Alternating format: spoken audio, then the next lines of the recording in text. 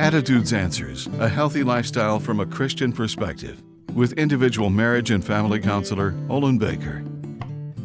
God cares that temptation attacks us where we are vulnerable.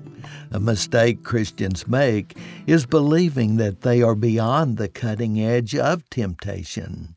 Temptation doesn't often confront us with violent aggression, but may shrewdly enter our thoughts like a gliding butterfly to catch us unprepared to battle its power and influence. Jesus warned us to watch and pray because temptation lurks in darkness and the light. He tells us to guard our vulnerabilities and our strengths. But how? Prayer is the channel God uses as a means for His power to flow to us that provides an escape from temptation's lure. God cares when you are tempted.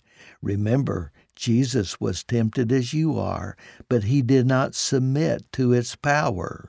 He is qualified to deliver you from temptation's control and to heal you from the wounds it inflicts. God does care when you are tempted, so be on guard and ask Him for power to resist and overcome its appeal. I'm Olin Baker.